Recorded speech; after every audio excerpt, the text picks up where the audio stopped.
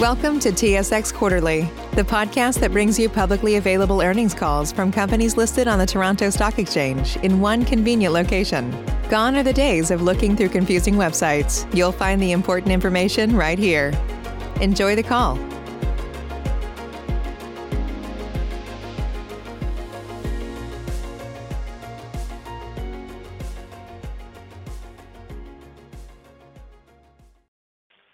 Good morning. My name is Chris, and I will be your conference operator today.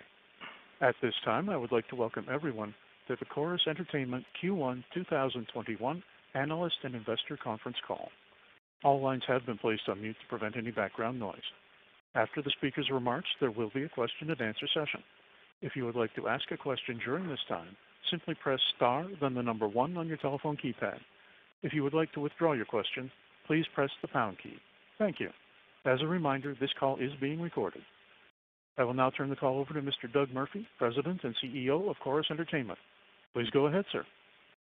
Thank you, Operator and Chris. Good morning, everyone, and welcome to Corus Entertainment's fiscal 2021 first quarter earnings call.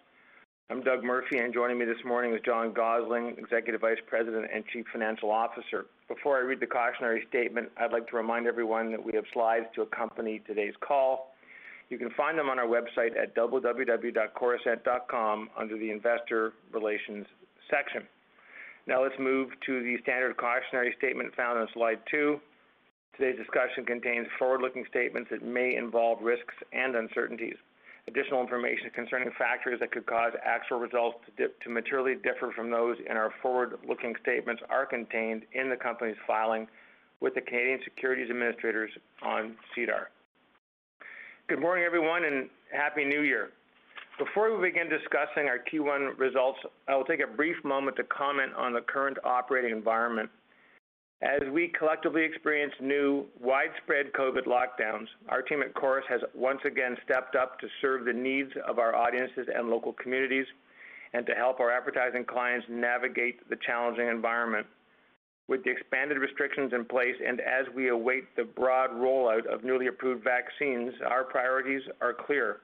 Audiences continue to rely on us for the delivery of timely and relevant news, information, and entertainment across a broad array of platforms. We are deeply committed to meeting these needs.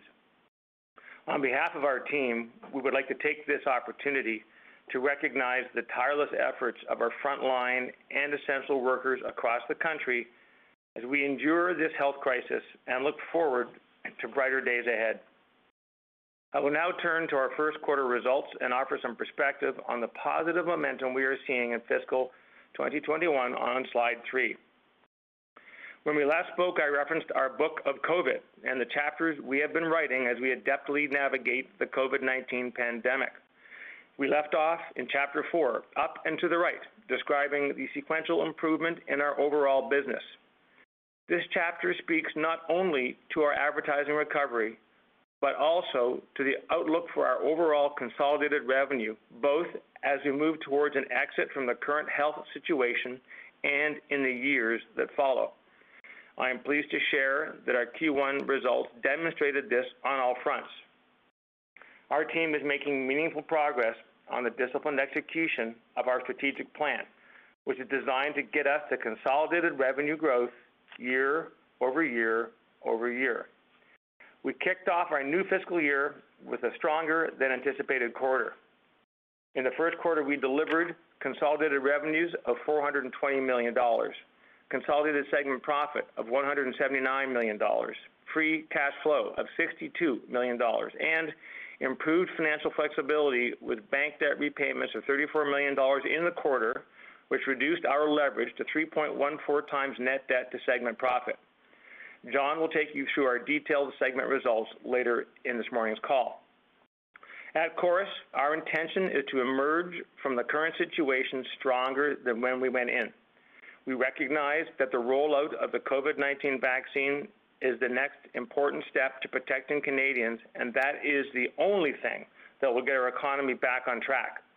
We are well positioned to meet the needs of all our partners and stakeholders as we start down this road to recovery.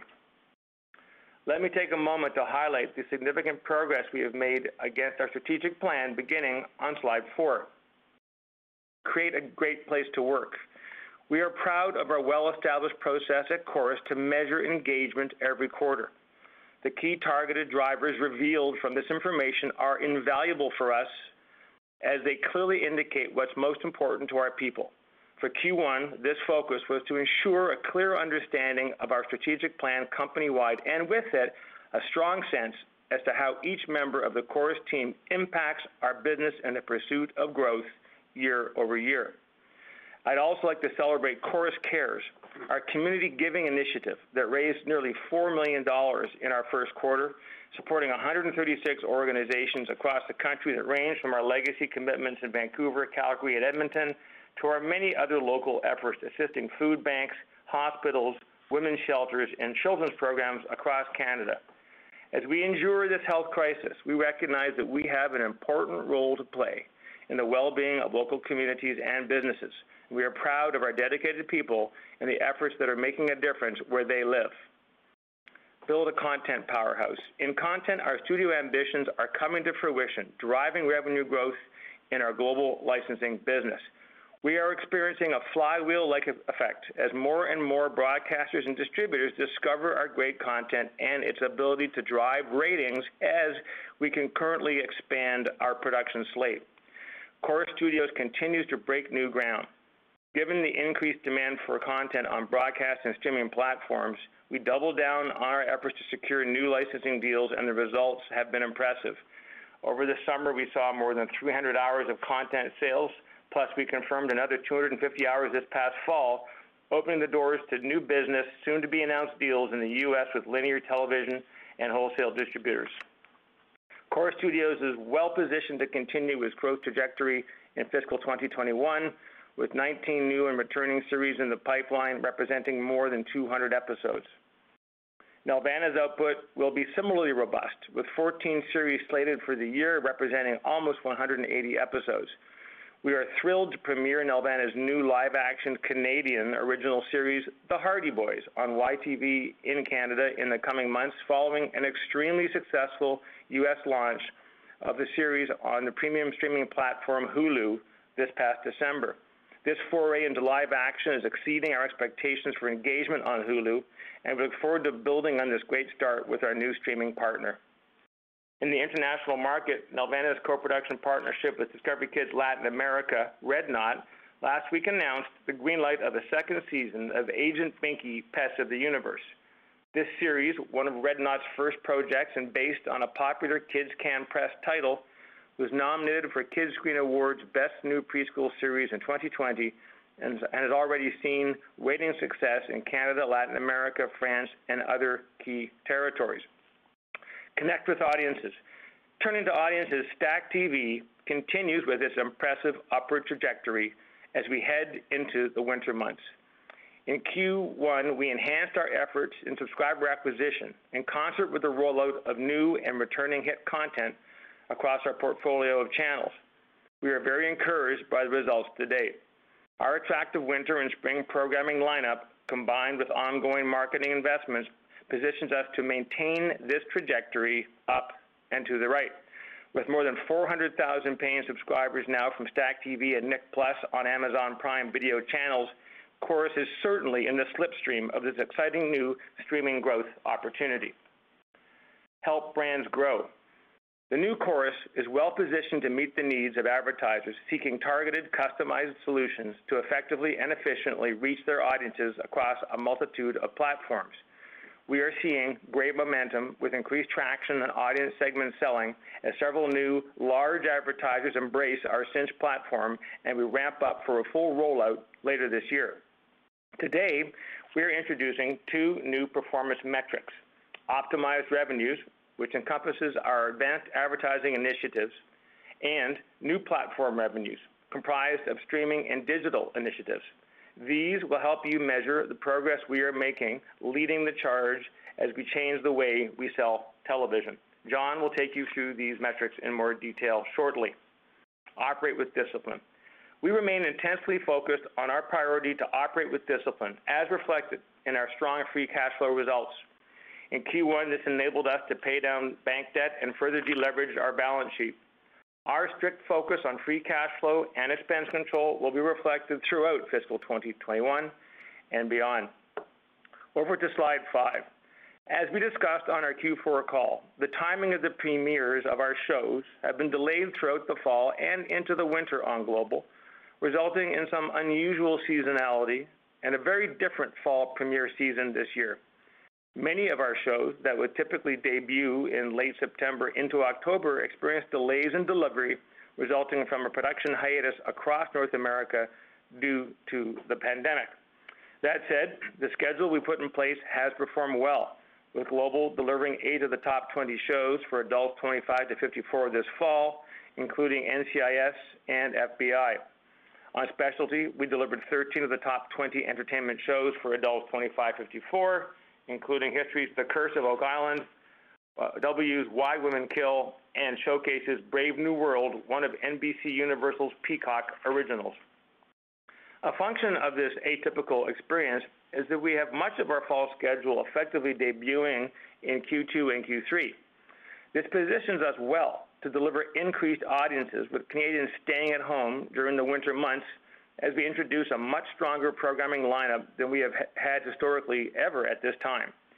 We are excited about the return of hit series Prodigal Son and 911 and the launch of the new highly anticipated series Clarice and The Equalizer on Global.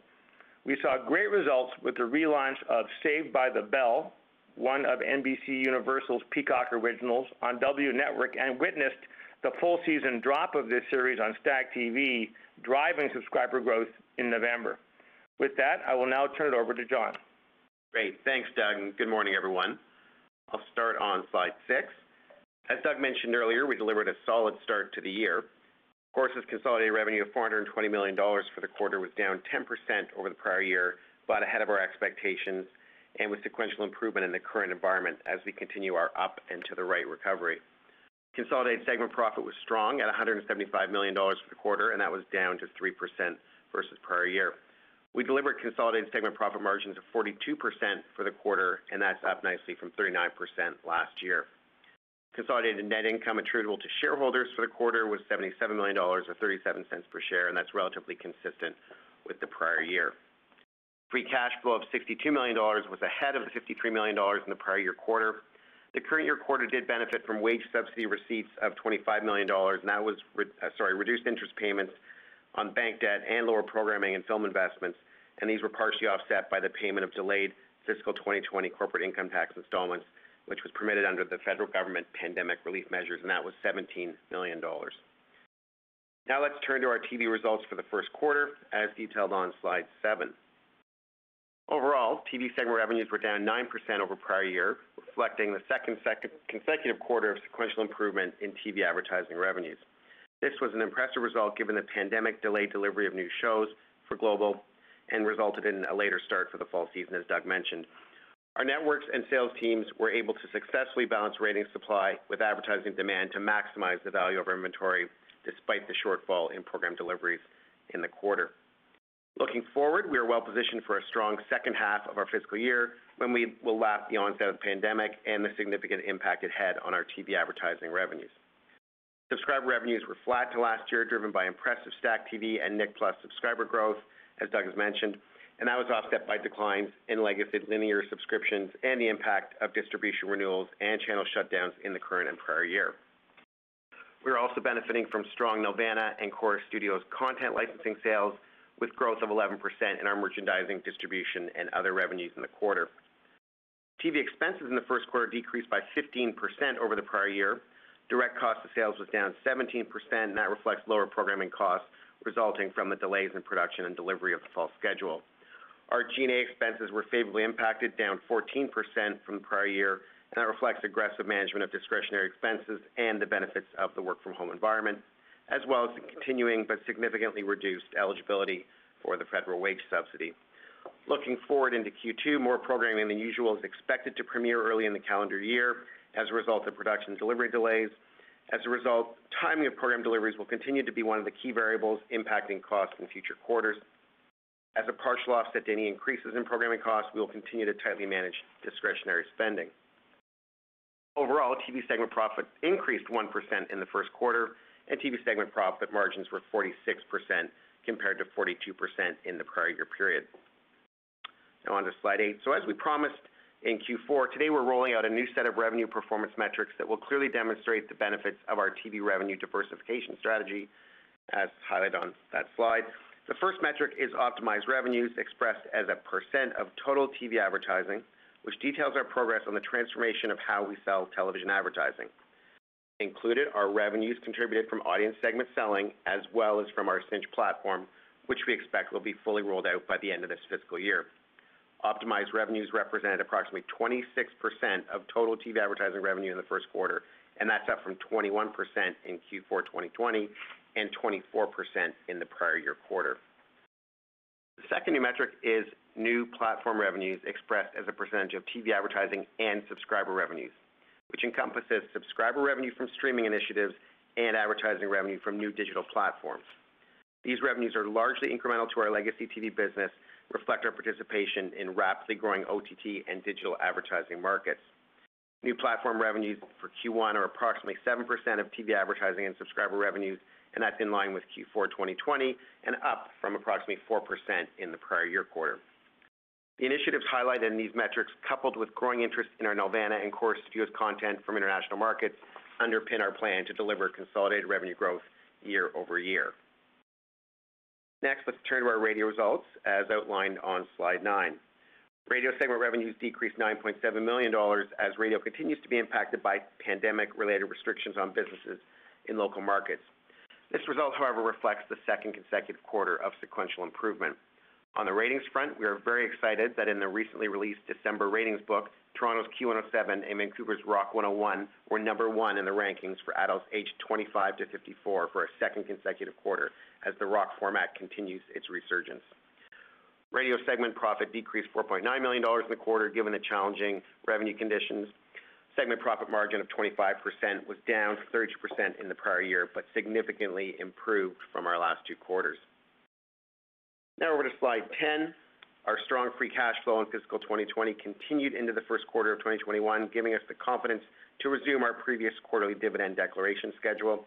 This morning, we issued a press release declaring our March 2021 quarterly dividend of 6 cents per share for Class B shareholders, once again providing a highly market competitive dividend yield of approximately 5.2%. We continue to strengthen our balance sheet, building on our strong track record of debt reduction of $34 million in bank debt repayments this quarter. Net debt to segment profit has now improved to 3.14 times at November 30th, 2020, and that's down from 3.18 times at the end of August. Our goal for fiscal 2021 is to drive our net debt to segment profit below 3.0 times by the end of the year, creating additional financial flexibility to support the advancement of our strategic plan and creation of value for shareholders. With that, back to you, Doug. Thank you, John. Over to slide 11. As we said earlier, our goal is to come out of this pandemic experience stronger than when we went in. I am pleased that we are making such meaningful progress in advancing our strategic priorities, providing us many reasons to be optimistic about the year ahead and beyond. Our plan will return us to consolidated revenue growth year over year as we emerge from the COVID crisis, with a focus on transforming how we sell television, putting more content in more places, and growing our studio content business internationally. Our strong, sustainable free cash flow will serve to increase our equity share value as debt is repaid, while providing funding for our strategic plan and, of course, the dividend. Our highly attractive dividend yield is 5.2%, coupled with our free cash flow yield of 34% and a free cash flow payout ratio below 20%, makes us a compelling option in today's market. We are pleased that the government is moving forward with amendments to the Broadcasting Act. Bill C-10 is a necessary first step towards regulatory reforms that are long overdue. Parliament must move quickly to pass the bill and then provide additional policy guidance to the CRTC. I want to thank our talented and resilient team at Corus for their tireless effort, commitment, and resourcefulness. Our Q1 results demonstrate continued momentum from the last quarter and provide evidence that we are moving in the right direction, up and to the right.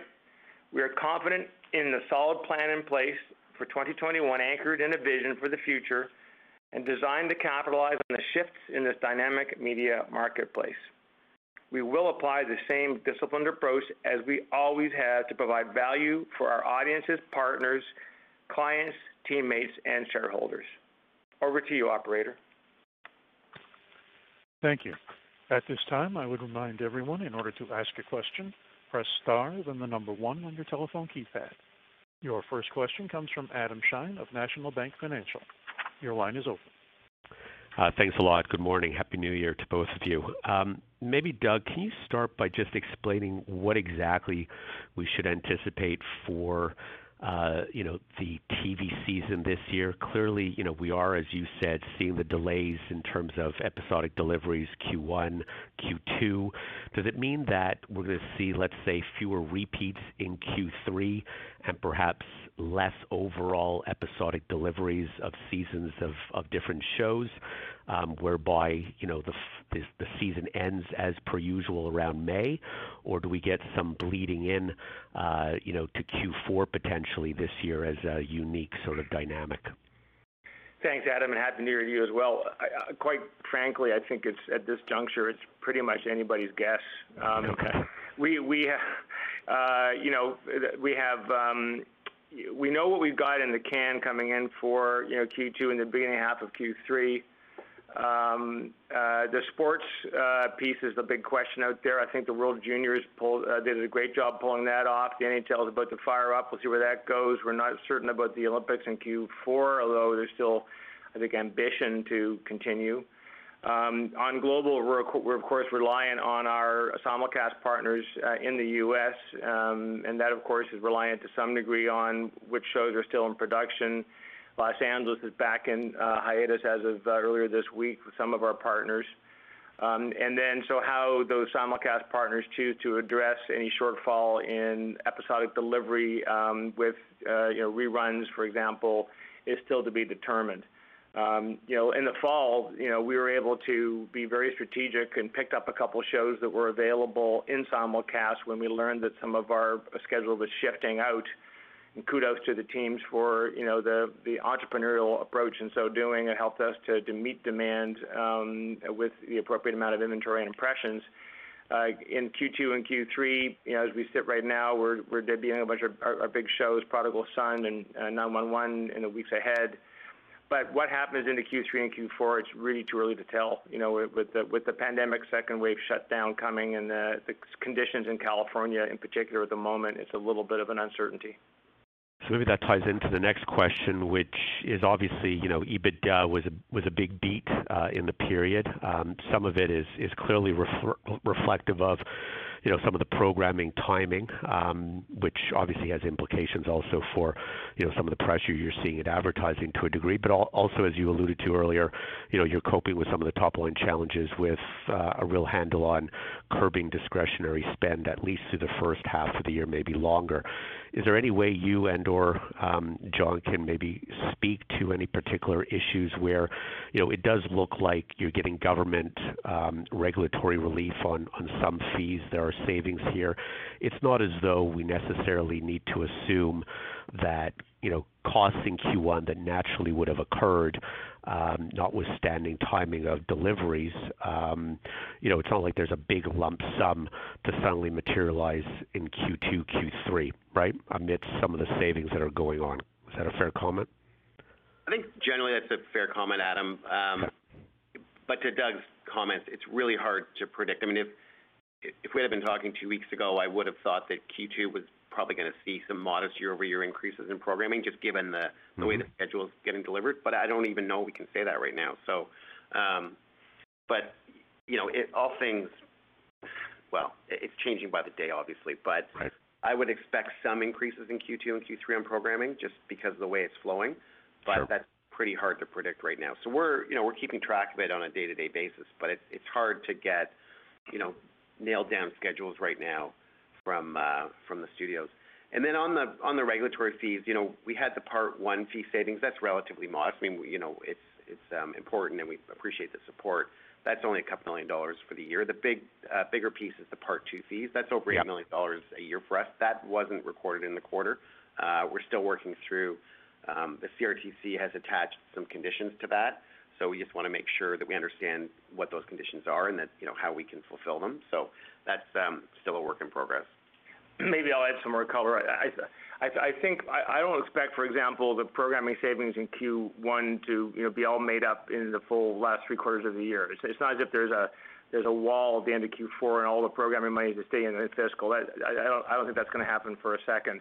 Right. I do believe, though, that there's going to be an unusual and potentially beneficial schedule impact for us in Q2 and Q3. Q3 is a high demand quarter. And so we actually will have more shows in simulcast going into that high demand quarter than we've ever had before in the history of our company. So, to the extent to which there's demand from advertisers, we're pretty confident we're going to get the impressions because folks aren't doing much, right? They're all locked in their homes. It could be a very positive reality. And I think the truth of it is, Q1 was the first hill of the fiscal year. We took that hill. We put the chorus flag on top of it and celebrated a good quarter. Q2 is the next hill. Q3 is the next hill. And that's how we're running the business right now. Okay. Up and to the right. I'll leave it there. Right. Thanks a lot. That's right. Okay. Thank you. Happy New Year.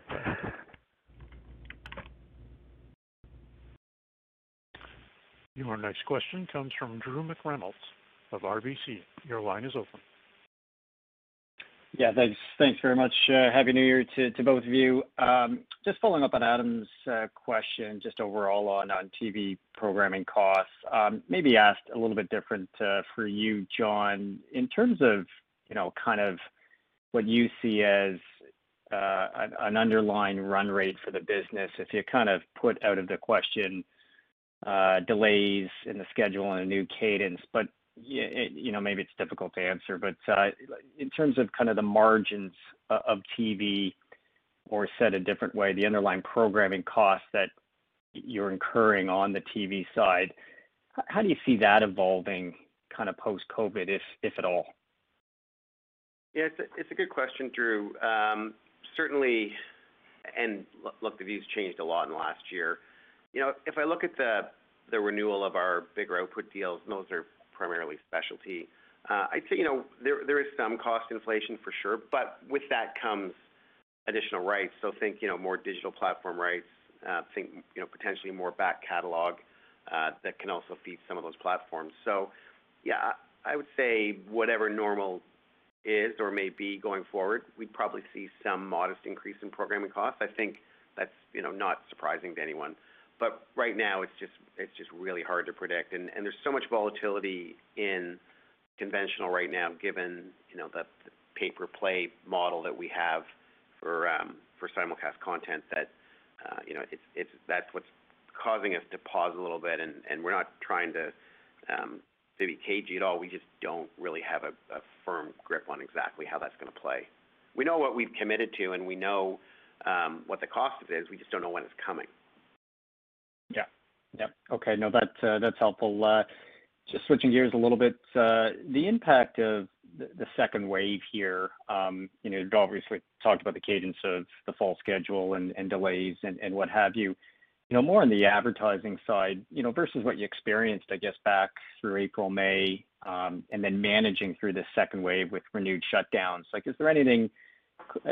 Presumably, Corus, not unlike other companies, are just managing this on a more efficient or effective basis. But is there anything you can flag as to what may be better or worse through the second wave in terms of the business environment that you're having to deal with?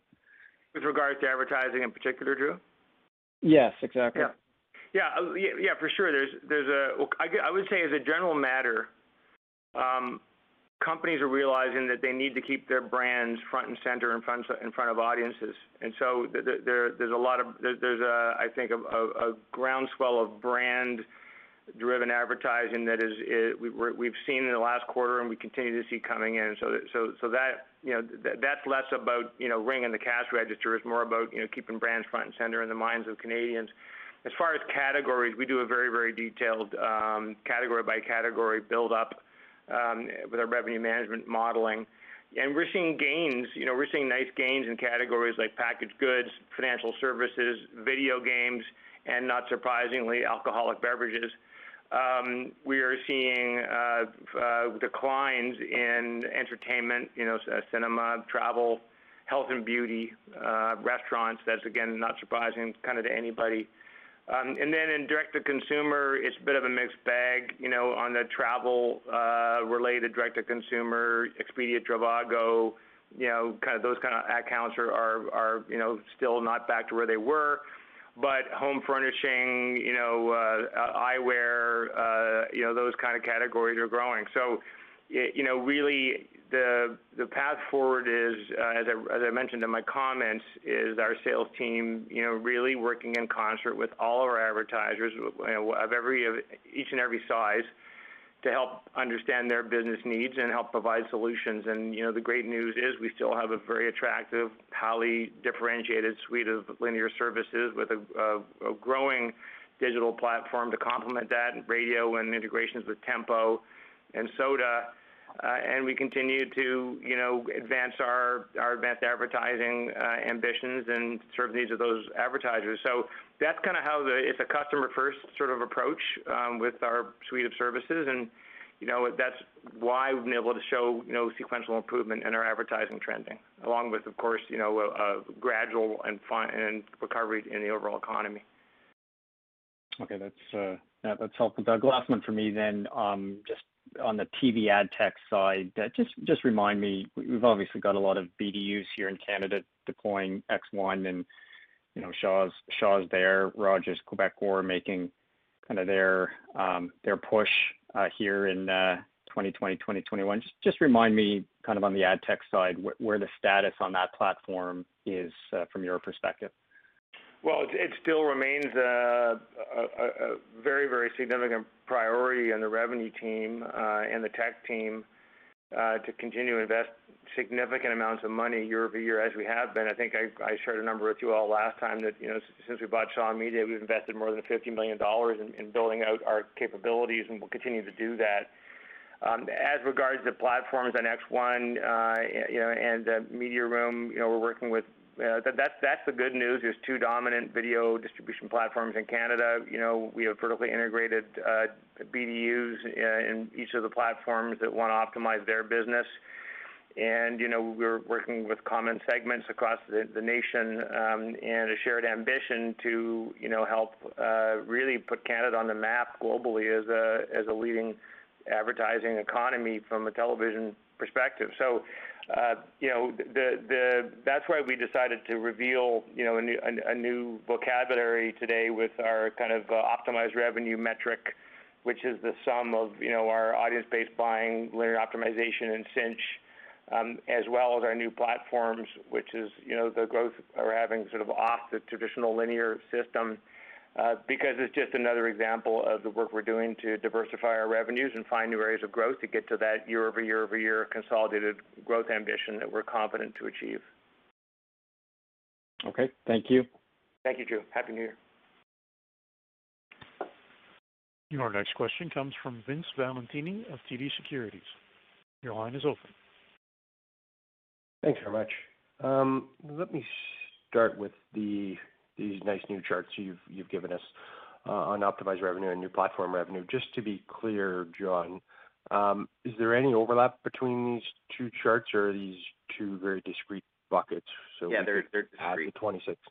Yeah, they're discrete. No overlap. Perfect. Second, let's get nitpicky first before big picture.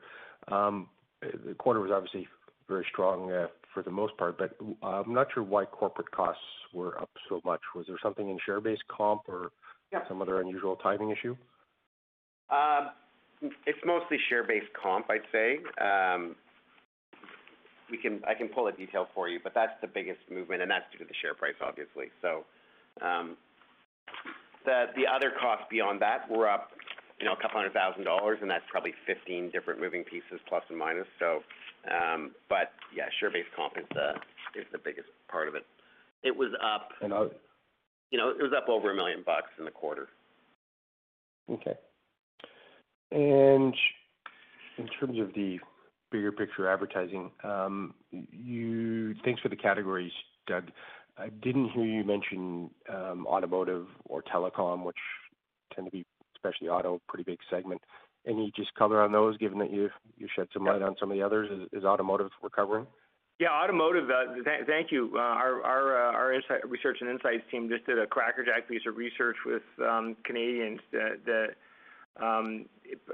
individuals and households, have one of the highest purchase intentions of buying a car within the next 2 years that we've seen in a decade at the moment. Part of that, I think, is the fact that their cars are all old, but also people are realizing that they may not be able to take public transit, when things return to the next normal. So we're seeing actually a nice rebound in automotive advertising coming back. Certain brands are all over us right now, and other brands were kind of convincing that they need to be there, given this compelling research. So from a household perspective, the business, I think, is recovering quite nicely. From a fleet perspective, rental car businesses and such, not so much, right? That's kind of flatlined at the moment until people get back to tourism and travel. Telecom is still a good category for us. It's down somewhat, but it's still a substantial part of our mix. Okay.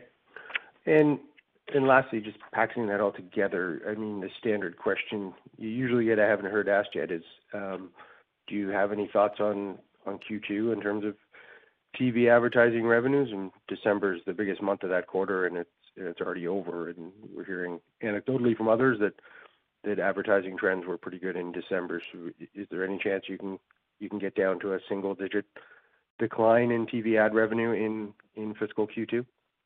I think what you're hearing anecdotally is our experience as well for December, anyways. Some of that, of course, is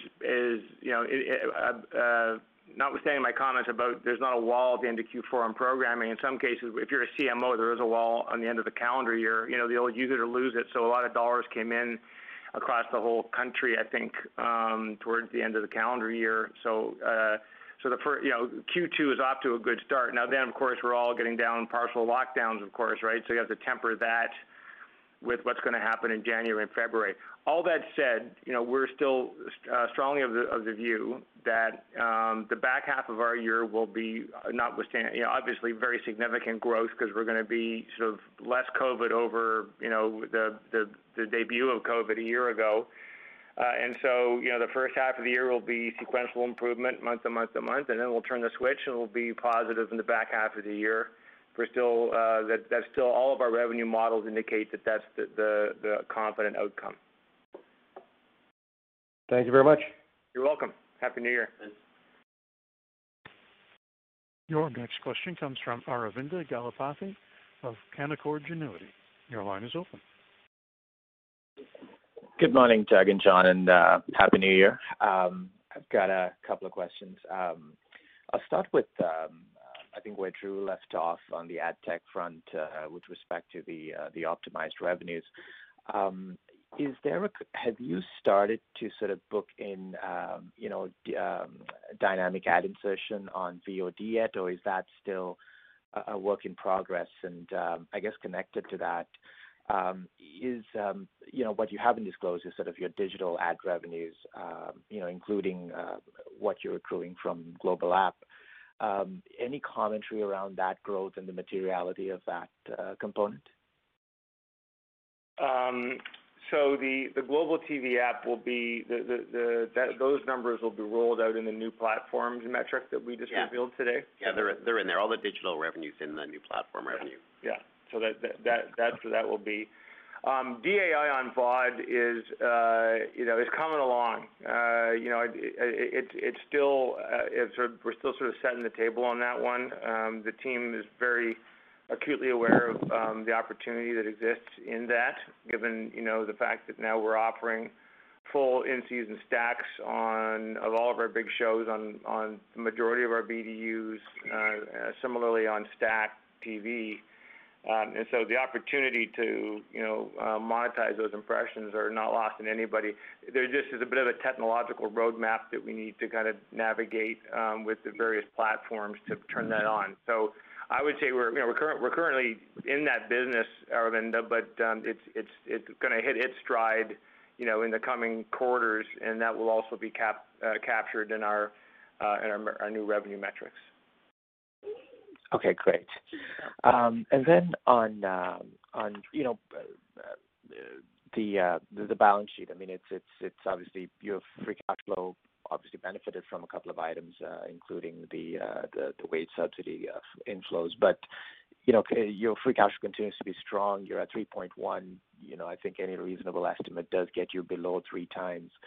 Does that, as you kind of cross that threshold, Doug, does that make you think a little bit differently about asset mix, about investing, about M&A, or would you still kind of focus on continuing to kind of pull down the balance sheet leverage and de-risk even towards 2.5 or below before you maybe reconsider the asset mix and maybe look to get more aggressive on that front?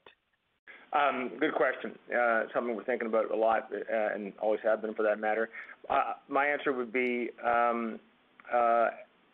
until we have full and clear view of the regulatory backdrop, we're going to keep paying down the bank debt. I just want to make sure that we have a line of sight to the new regulatory world order. We remain cautiously optimistic that the leveling of the playing field will benefit us in terms of reduced obligations, more flexibility, more incentives for us to do certain things that are on strategy.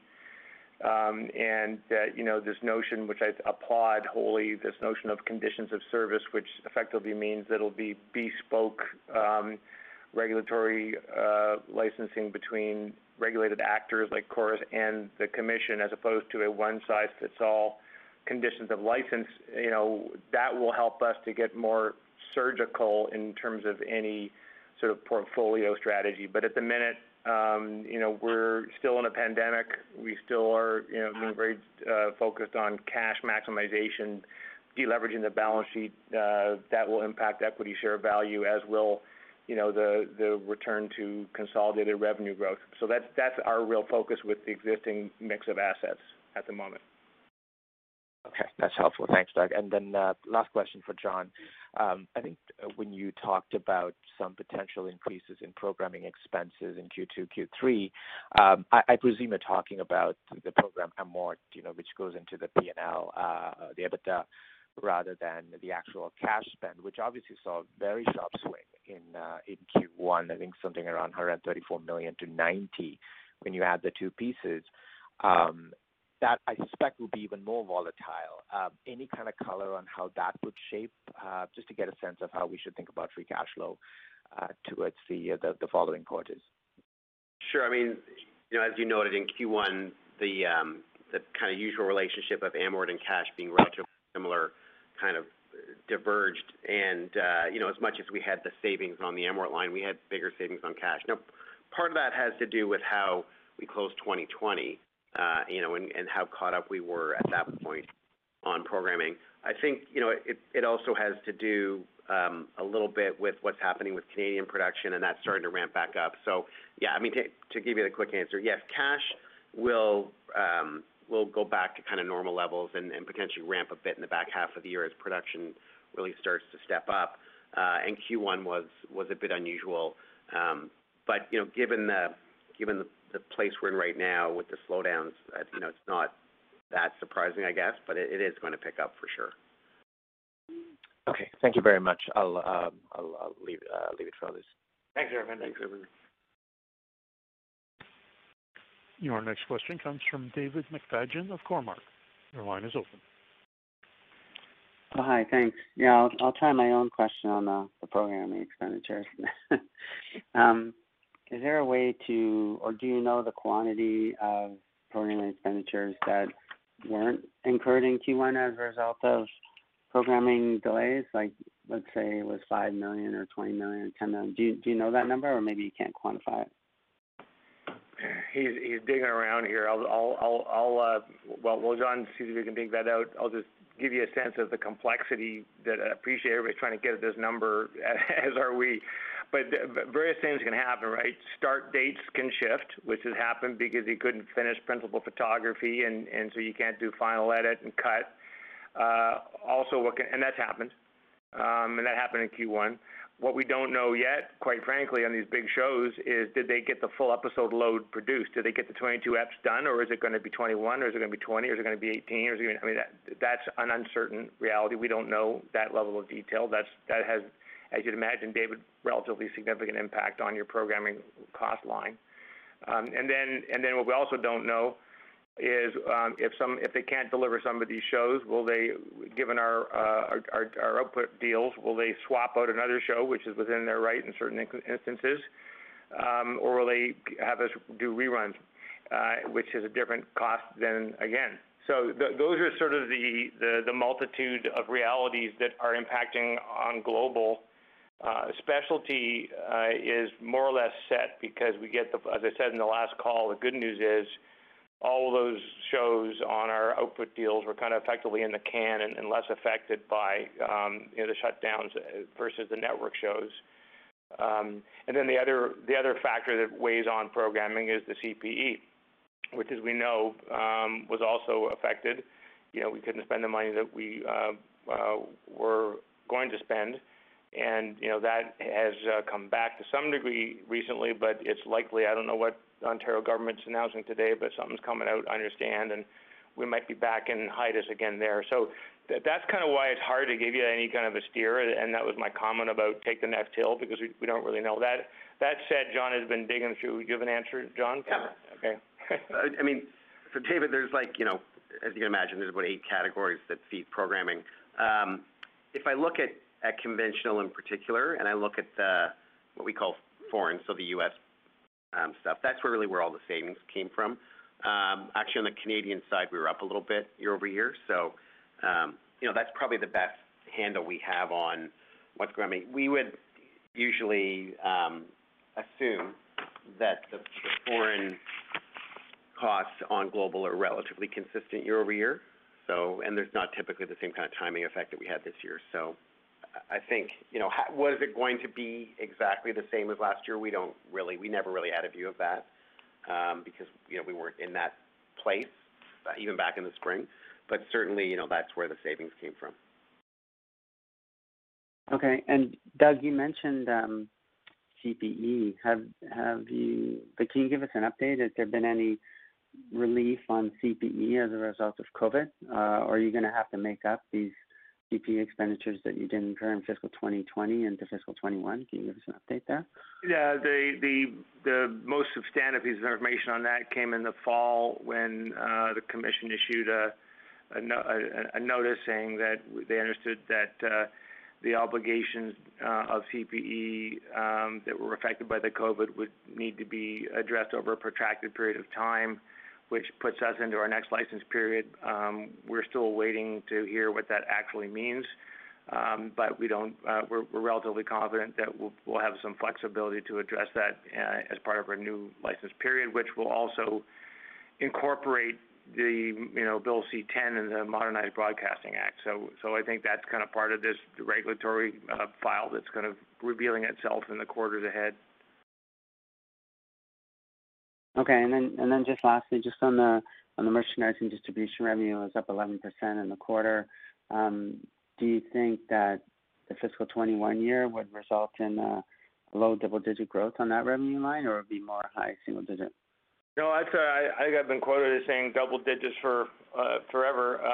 We do have a couple tough comps, I think, in Q2. We had a big one-time sale to Netflix, I think, last year, which will be, I think, a tough comp.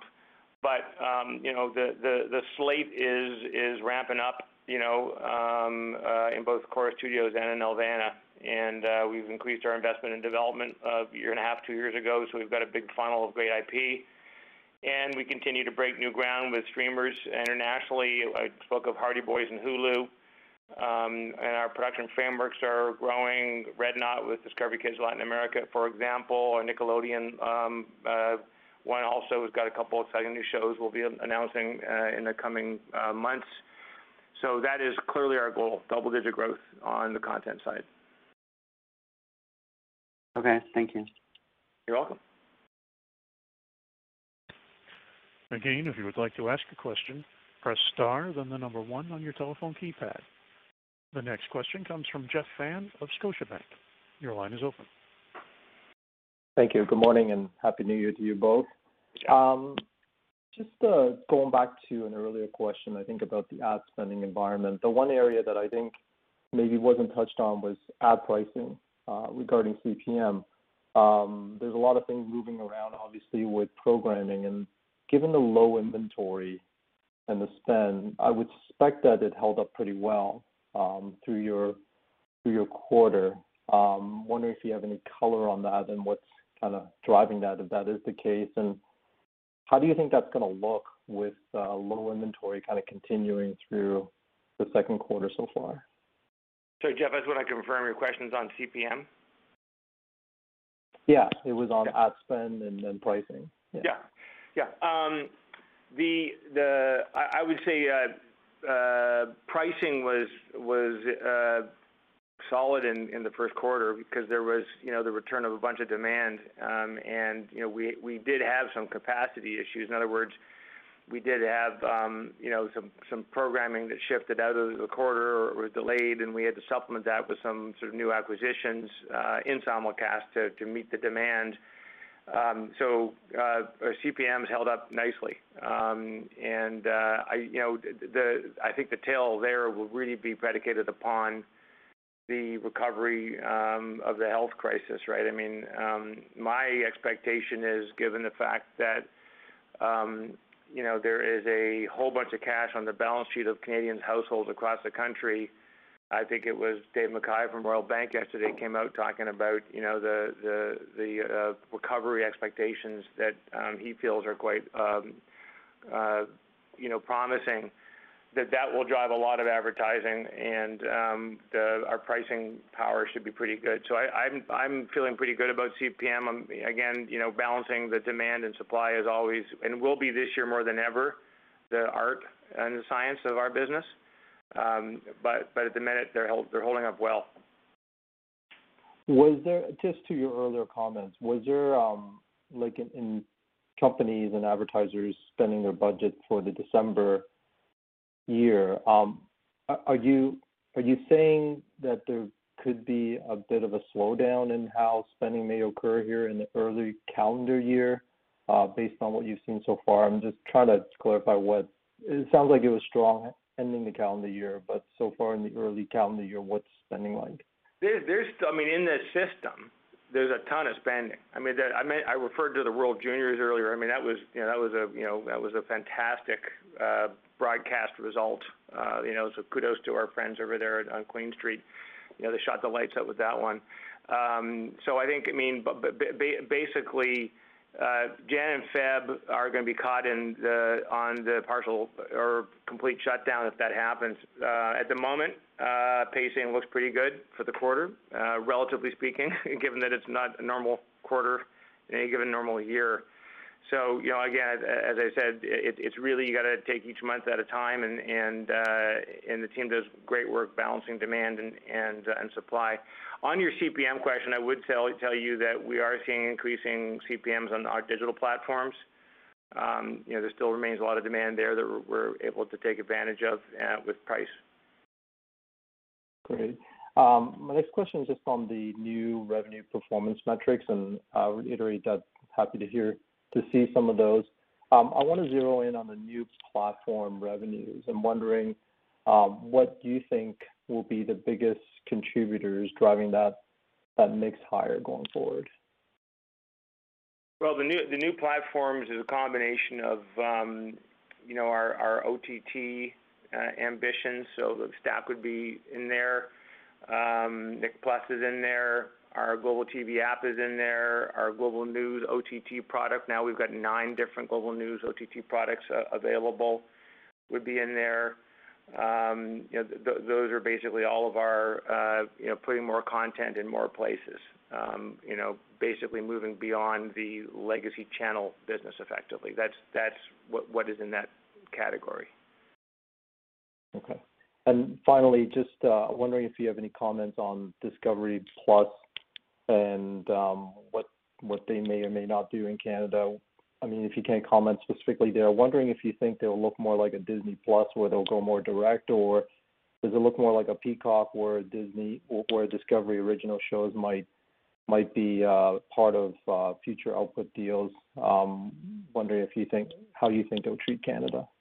The honest answer is we don't know at this juncture. We are obviously in ongoing discussions with our partners, and congratulations to them on their launch. They've got out of the gate nicely in the U.S. and the UK, the Canadian situation is something that we'll be focused on in this coming year. We're working with all of our key partners on understanding how best to monetize the opportunities available in the streaming business, NBC, Viacom, Discovery, all of them, Hallmark. So, I think that's going to be something that'll kind of evolve in the quarters ahead. What is not lost on anybody is the unbelievable success of Stack TV. I mean, it is just a locomotive. We've been purposefully focusing on how big is big over the last 12 weeks, and it continues to surprise us on the upside, and so that's partly why we wanted to put out these new metrics, so we can help to continue to break out the success there, because it certainly is unpacking a real opportunity, and it's a different product. This is the thing that I think is really noteworthy. It's not an SVOD, binge viewing only product. It is a combination of a lean back, traditional resilient television experience where you just want to channel surf, and it's a lean in binge view on demand type SVOD product with the in-season stacks. And that is a unique product in the global marketplace at the minute, and certainly in Canada.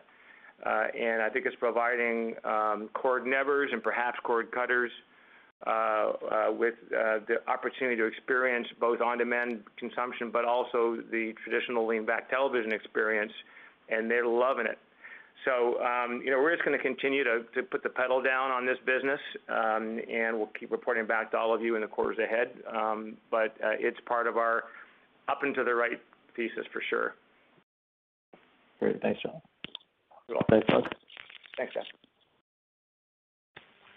There are no further questions at this time. I will now return the call to Mr. Murphy for closing comments.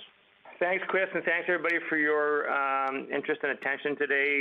We will look forward to speaking with, I think, all of you today at some point. And once again, just a sincere thank you to the Corus team across the country for all your hard work. And everybody, please stay safe and be well. And we look forward to speaking to you in the weeks and months ahead. Thanks very much. Bye-bye. Ladies and gentlemen, this concludes today's conference call. Thank you for participating. You may now disconnect.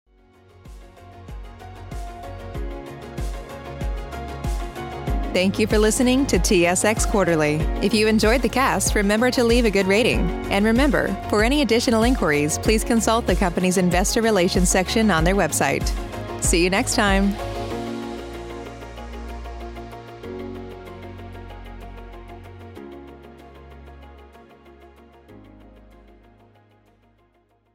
Support for this podcast and the following message come from Corient. Corient provides wealth management services centered around you. They focus on exceeding your expectations and simplifying your life. Corient has been helping high achievers just like you enjoy their lives more fully, preserve their wealth, and provide for the people, causes, and communities they care about. As one of the largest integrated fee-only registered investment advisors in the U.S., Corient has deeply experienced teams in 23 strategic locations. Corient has extensive knowledge spanning the full spectrum of planning, investing, lending, and money management disciplines. Leverage Corient's exclusive network of experts to craft custom solutions designed to help you reach your financial goals, no matter how complex they may be. Real wealth requires real solutions. For more information, connect with a wealth advisor today at Corient.com. That's Corient.com. Corient.com. Save big on brunch for mom, all in the Kroger app. Get 16-ounce packs of flavorful Angus 90% lean ground sirloin for $4.99 each with a digital coupon. Then buy 2, get 2 free on 12 packs of delicious Coca-Cola, Pepsi, or 7-Up, all with your card. Shop these deals at your local Kroger, less than 5 miles away. Or tap the screen now to download the Kroger app to save big today. Kroger, fresh for everyone. Prices and product availability subject to change. Restrictions apply. See site for details.